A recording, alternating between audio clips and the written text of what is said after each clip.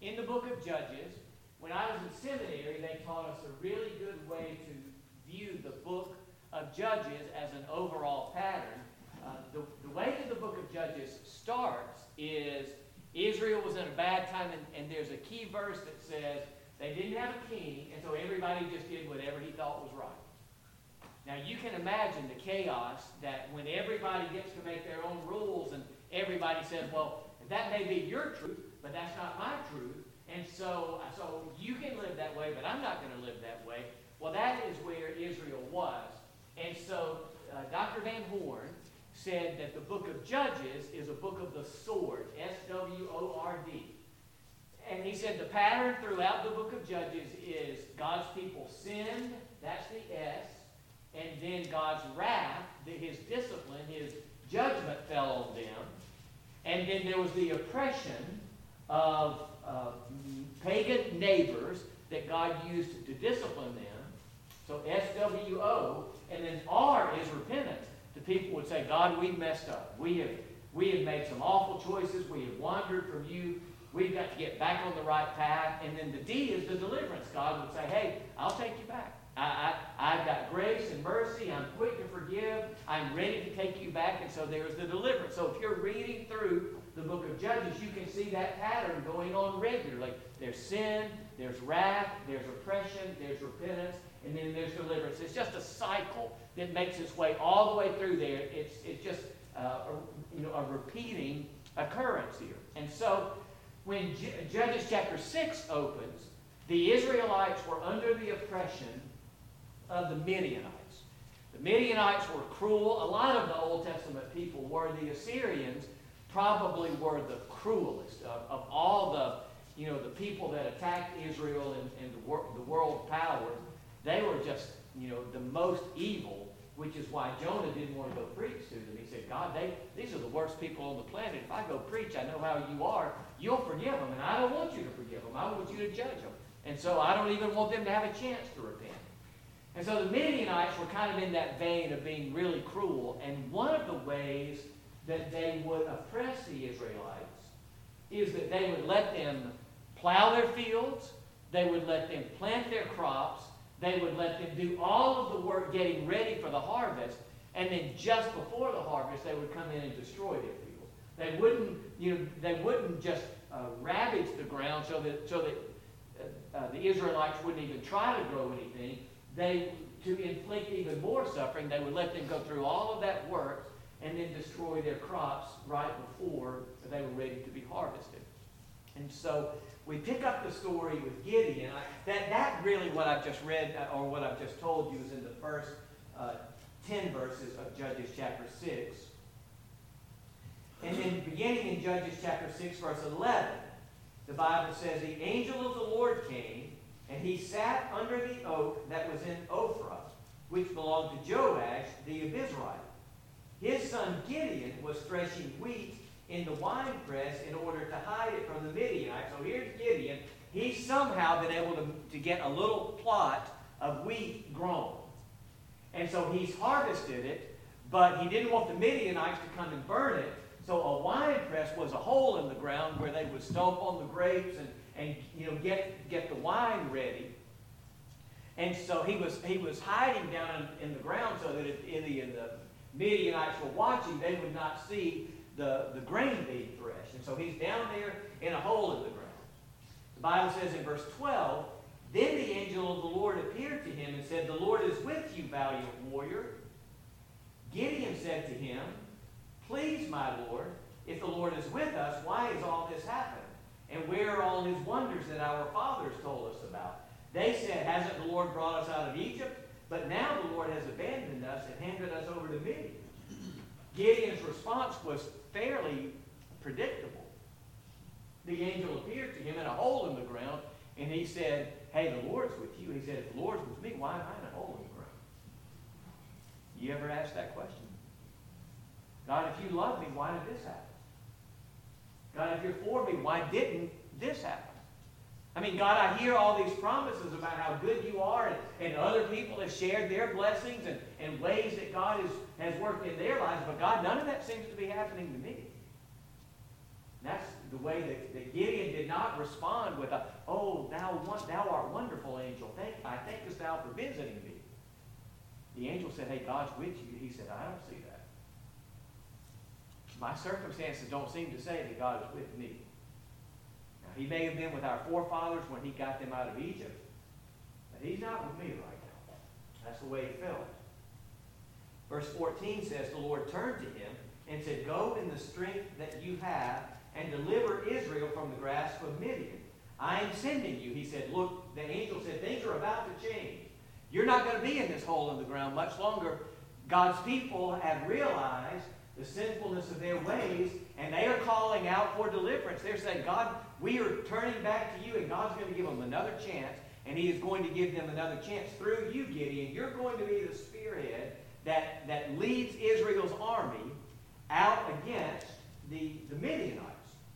Verse 15 says, he said to him, "Please, Lord, how can I deliver Israel? Look, my family is the weakest in Manasseh, which was a very small tribe, and I am the youngest in my father's family." He said, "You've got to be kidding me. I don't have any standing. First of all, I'm not from Judah. I'm not from one of these prominent tribes. I'm from Manasseh, the little bitty tribe. And on top of that, my family isn't prominent. And even if my family were prominent, I'm the youngest son. There's no way that I am going to be the one. Maybe an older brother, maybe somebody from another tribe, but not me. But I will be with you," verse 16 says. But I will be with you, the Lord said to him. "You will strike Midian down as if it were one man." Then Gideon said to the angel, "If I have found favor with you, give me a sign that you are speaking with me." Gideon said, "I'm not sure about this. You're going to have to assure me. You're going to have to give me some certainty here. So give me a sign that you're really a supernatural being speaking with me. Please don't leave this place until I return to you. Let me bring my gift and set it before you." And he said, "I will stay until you return." So Gideon went and prepared a young goat and unleavened bread from a half bushel of flour. He placed the meat in a basket and the broth in a pot. He brought them out and offered them to him under the yoke. The angel of God said to him, "Take the meat with the unleavened bread, put it on this stone, and pour the broth on it." So he did that. So he put the meat, the sacrifice, on a rock, and he poured the broth on top of it. Verse 21 says, the angel of the Lord extended the tip of the staff that was in his hand and touched the meat and the unleavened bread. Fire came up from the rock and consumed the meat and the unleavened bread. Then the angel of the Lord vanished from the sight. So Gideon said, "If you want me to do this, you're going to have to give me a sign." The angel said, "No problem." Brought the sacrifice. He touched it with a stick. Fire came up, and then the angel, I picture him, going up into smoke, just descending up into heaven with the smoke. When Gideon realized that he was the angel of the Lord, he said, "Oh no, Lord God, I've seen the angel of the Lord face to face." But the Lord said to him, "Peace be to you. Don't be afraid. You will not die." So Gideon built an altar to the Lord there and called it, "The Lord is Peace." And it's still there today. So Gideon has this initial call, and the angel tells him, "You're going to be the one to lead the Israelite army against the Midianites." Well, then some time passes, a little bit of time passes, and Gideon's about to get his army together. I'm going to summarize what happens in chapter 7 here. Gideon started sending out the word, "Hey, we're going to fight the Midianites, and so if you are tired of their oppression, come down and get ready. We're going to fight them." And so 32,000 men showed up. Now the Midianites had nearly 200,000 men, so already the Israelites are outnumbered. It's nearly 200,000 versus 32,000. And so Gideon's getting ready to give them a pep talk. They watched, the Rocky movies, Rudy, things like that, so they could really get fired up. And then the Lord said to him, "You've got too many men." Lord, now I don't know if you've done much in the area of warfare, but they've got nearly 200,000 soldiers over there. We're outnumbered about 6-1 already. We've got 32,000. And the Lord said, "You've got too many. Tell everybody who's afraid that they can go home." Now, that's a large category dismisser right there. Hey, if anybody's afraid that a sword or a spear might kill them, go on home. And so they go on home. And then Gideon says, Lord keeps bringing it down. At that point, there were 10,000. And then the Lord said, you still got too many. Lord, now it's about 20 to 1. He said, here's what I want you to do. Go down to the water and tell everybody to get a drink. And everybody that gets on all fours and puts their face into the water and slurps it up, you tell them they're going to go home. And everybody that kind of kneels down and drinks water like this, you tell them that they're going to stay. And so Gideon is watching everybody, and he sees everybody just burying their faces, in the water. Well, shoot, there goes another. There goes another. People look like you're from Steam. Come on, get it, drink it, like a human being, not like an animal.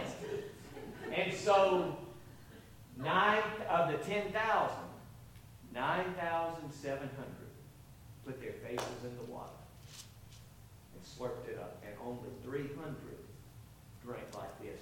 And then the Lord said, now you're ready to go fight. The odds, I figured this up, I did a little math. The odds are 450 to 1. One soldier for every 450 Midianites.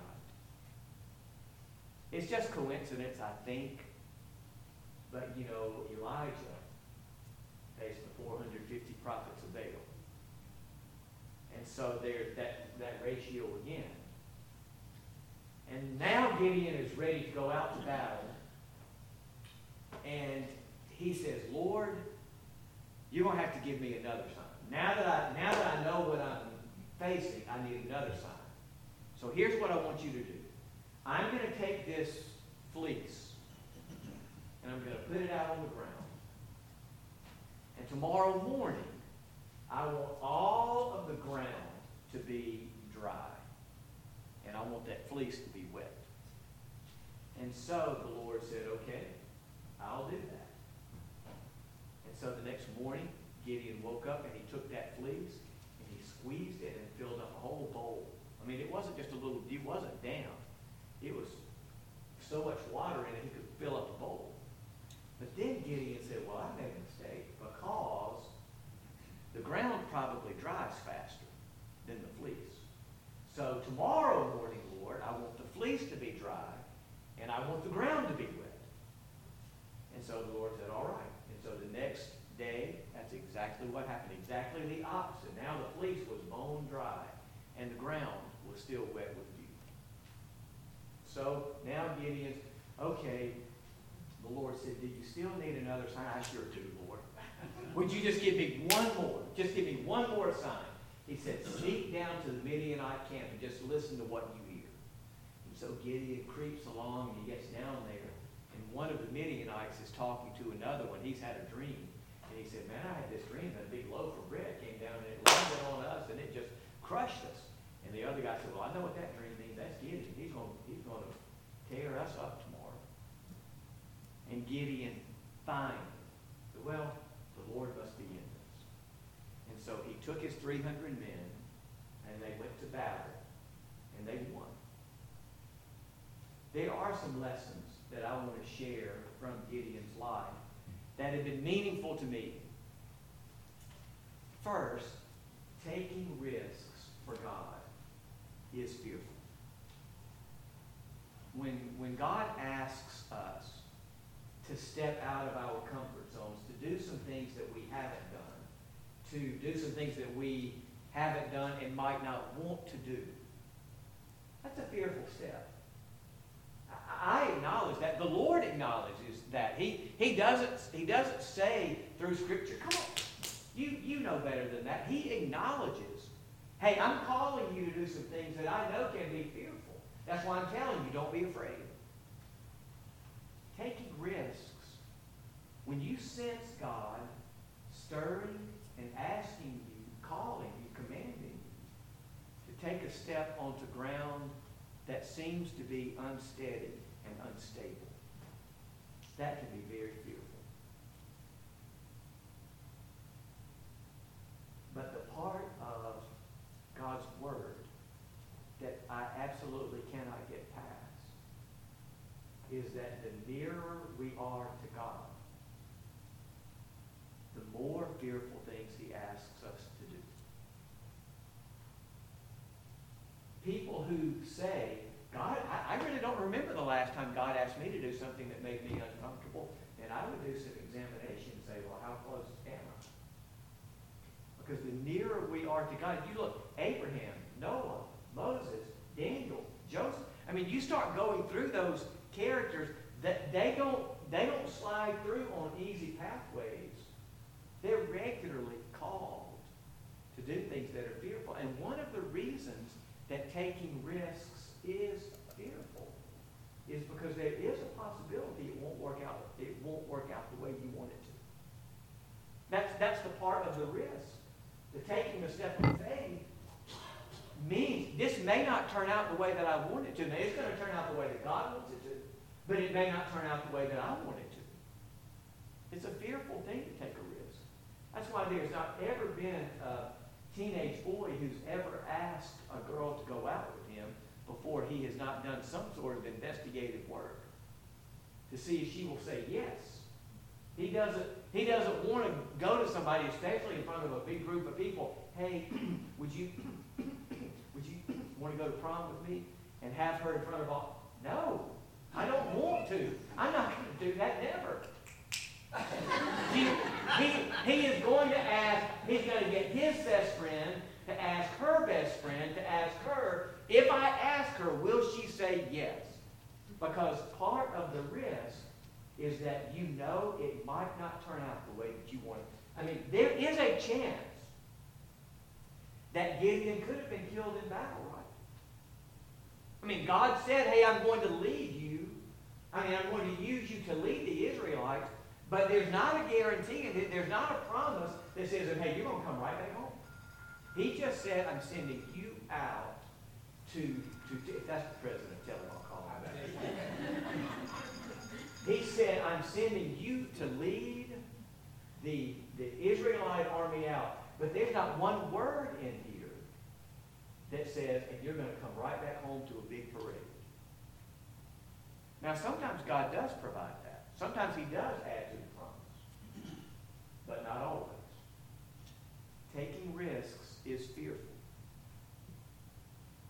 The second thing that I want you to see from Gideon's life is that taking risks is essential if we're going to ever have more than we have. What I mean by that is if we are unwilling to take a step forward, then all we ever have is what we currently have. Now Gideon here in this passage could have said, I'm not going to do it. I don't want to go into battle. There's a chance that I might be killed. Yes, I'm in a hole in the ground. I'm having to thresh my wheat down here so that the Midianites won't see. But at least I'm alive. At least I know what I have. But as long as we hold on to what we know we have, we never get anything better. God never teaches us new lessons. He never stretches us. He never takes us to a new height. As long as we say, I'm just going to stay with what is comfortable, then God says, well, then that's what you shall have. But no more.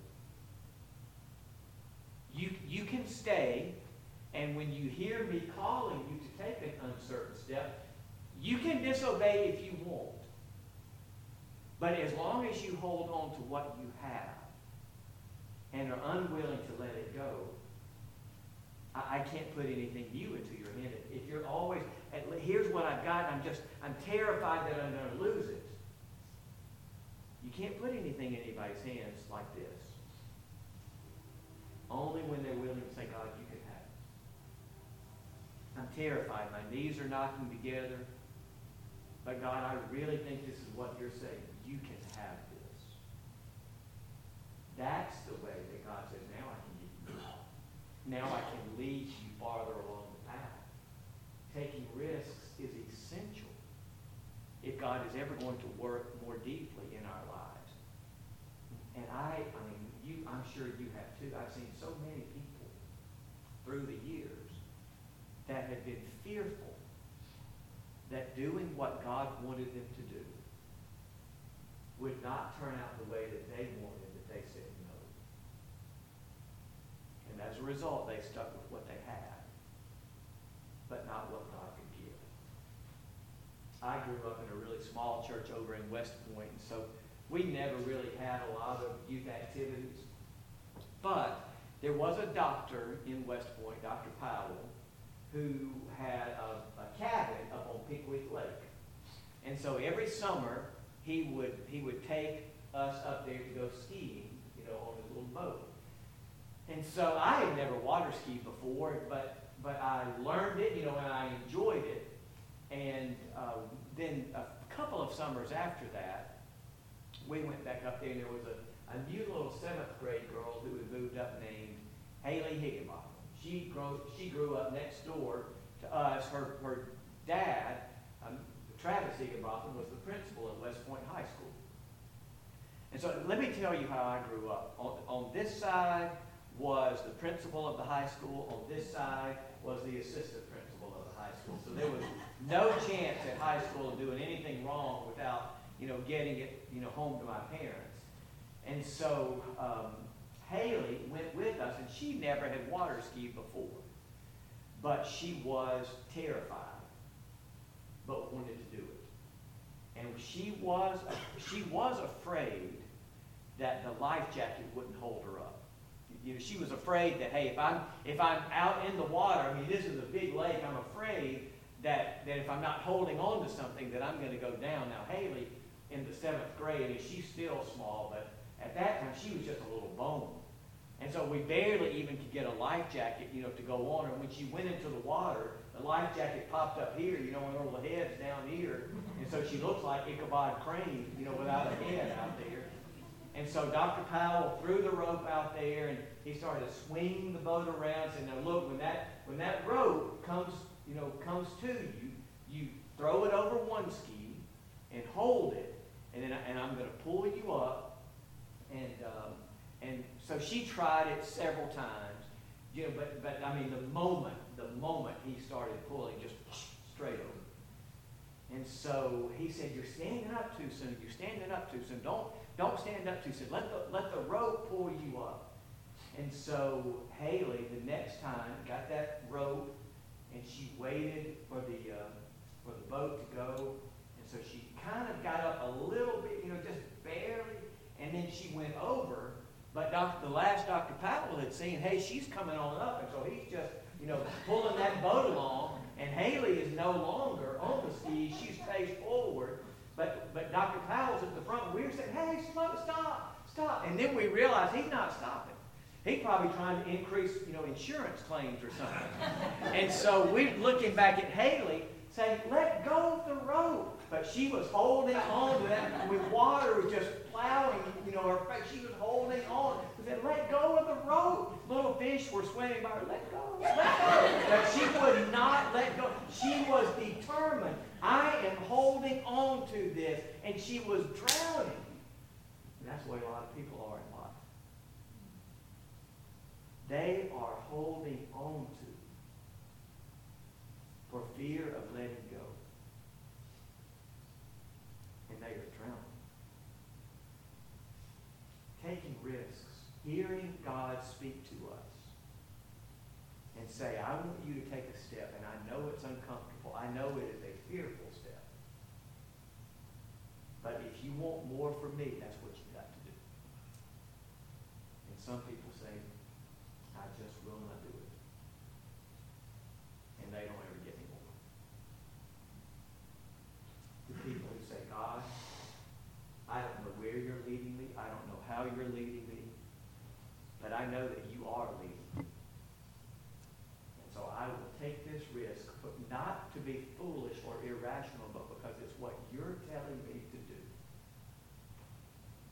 It's essential if we ever want more out of our relationship with God. Taking risks is fearful. Taking risks is essential for God to work more deeply in our lives. Third, taking risks gives God the chance to prove how faithful he is. The only person who got the credit in this story is God. Gideon and those 300 soldiers did not come back home saying, hey, let me tell you all what we did.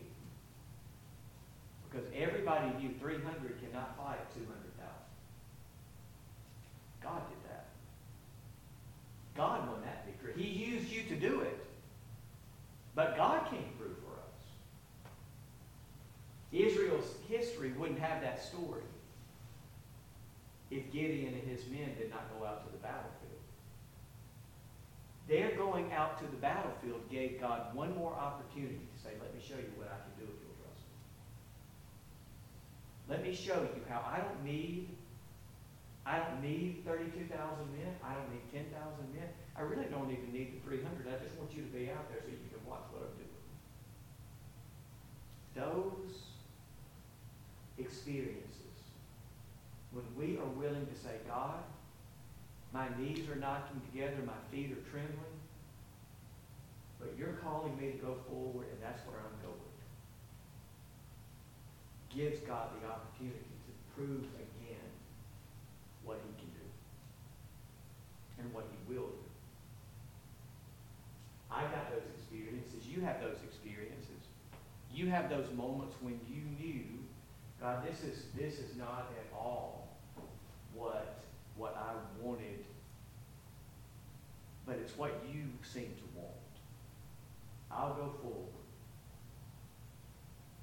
Just do what you do. The Wilkinsons were at Mount Vernon when I left there. It was a bad time that for me there. We got a new pastor coming in, and before he would come, he said, everybody that works here has got to go because I'm bringing in my own people. And so I had been there for 13 years. I started there as a college student. It was really all that I knew. And so when I got that word, I was distraught because I said, I don't even know what I'm going to do. The time limit on being out of there was really soon. And so I said, I'm not going to make a bad decision because I have to make a quick one. I'm not going to find another church in 2 months. It may be a horrible church.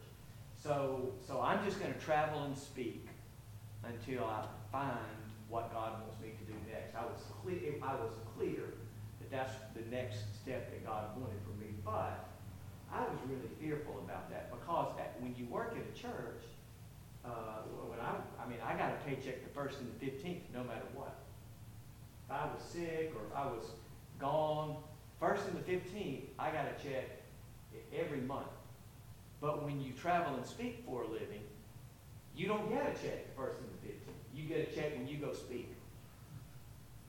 And I didn't have to make a lot of money, but at least I knew what I was making. But I knew that that's what God was telling me to do. And he and I wrestled. I did not shake my fist at God and say, God, now I don't want to do that. But I will confess to you, I was terrified because I didn't know if anybody would call. I didn't know if anybody would say, hey, look, you come speak for our event. I just didn't know. And so with that in mind, I said, God, I'm trusting you to do what you do and take care of me. And so Mississippi is a small state in Baptist life, and so word began circulating what had happened to me. And Miss Joyce Petros was one of our ladies in the office, and if I had my door closed because I was talking on the phone, she would just, get those little pink telephone pads and write up so-and-so called. Lots of women celebrities were constantly calling. And so she would, tab out, she would just tape it to the door. That Monday, after I had announced, hey, I'm leaving here, the phone never stopped ringing. And when I opened the door, right before lunch to get the messages, they went from the where it said Gary Permenter on the door down to the floor, and then another column. And I started calling those, and some were just, hey man, I'm sorry, whatever I can do. But there literally were people saying, we don't have an event that you can speak at scheduled. You tell us a night free and we'll plan it. You tell us any night that you don't have something going on, and we will put it on the calendar today. That was God doing that. The only explanation for how that story worked its way through was the Lord was doing that. I wish that I could tell you that at every point along the way, whenever I've been in those uncomfortable or fearful positions, that I said, well, Lord, you've always done it. I'm going straight ahead. But I fight the same battle every time. But what I have discovered, and you have and will, is that when we say, God, I don't even know how this is going to turn out, but it's what you are asking me to do. It's what you're asking us to do. That gives God the chance to say, let's clear the stage. I'm about to show you. I'm about to show you again how even when it seems impossible, that is nothing for me. Let me go to work. And those are the lessons that I think Gideon's life teaches us. It teaches us about when our knees are trembling and our legs are shaking, that we keep going forward and watching God do what he does and give us more than we have. Is there anything that you want to share before we go? Any announcements before Sunday? Hey, I will tell you, the next 2 Sundays I'm going to preach on discipleship. We're going to look at the same passage both Sundays. I split it in half. Mark chapter 3, verses 13 through 19, and we're going to talk about the kinds of people that Jesus calls to be disciples on Sunday. And then on the 31st, we're going to talk about, well, once he calls you, what does it mean to be a disciple? What do you do as a disciple? And I've been working on these messages, and I like them. And so I hope you'll join us for that. And then I assume that most of you here are Sunday school attenders, but where the real depth in your faith comes is in a smaller group context. And so if you're not a regular Sunday school person, give us a shot so that you can be in a group that is discussing and talking and processing what God's Word says in a little different environment. Anything else before we go? All right, well, let's stand up, and I'll pray for us, and we'll be dismissed. Father, every single time that you have been put to the test, you have come through. You promised that, and you never failed. Your track record is 100% perfect. Despite that, God, I have to confess for myself, and maybe for some people here, we still look at big steps of faith and don't take them immediately. We have to think about them and wrestle a little bit. But Lord, we want to be people who are resolved and determined. We want to move forward so that you can give us the abundance and fullness that is found in Jesus Christ. And so help us not only to do that for ourselves, but to lead others to do it as well. Lord, for the rest of the week, we are going to be around other people. Help us to represent you well. Help us to be light, people of grace and truth, and then bring us back Sunday ready to worship you. In Jesus' name we pray. Amen.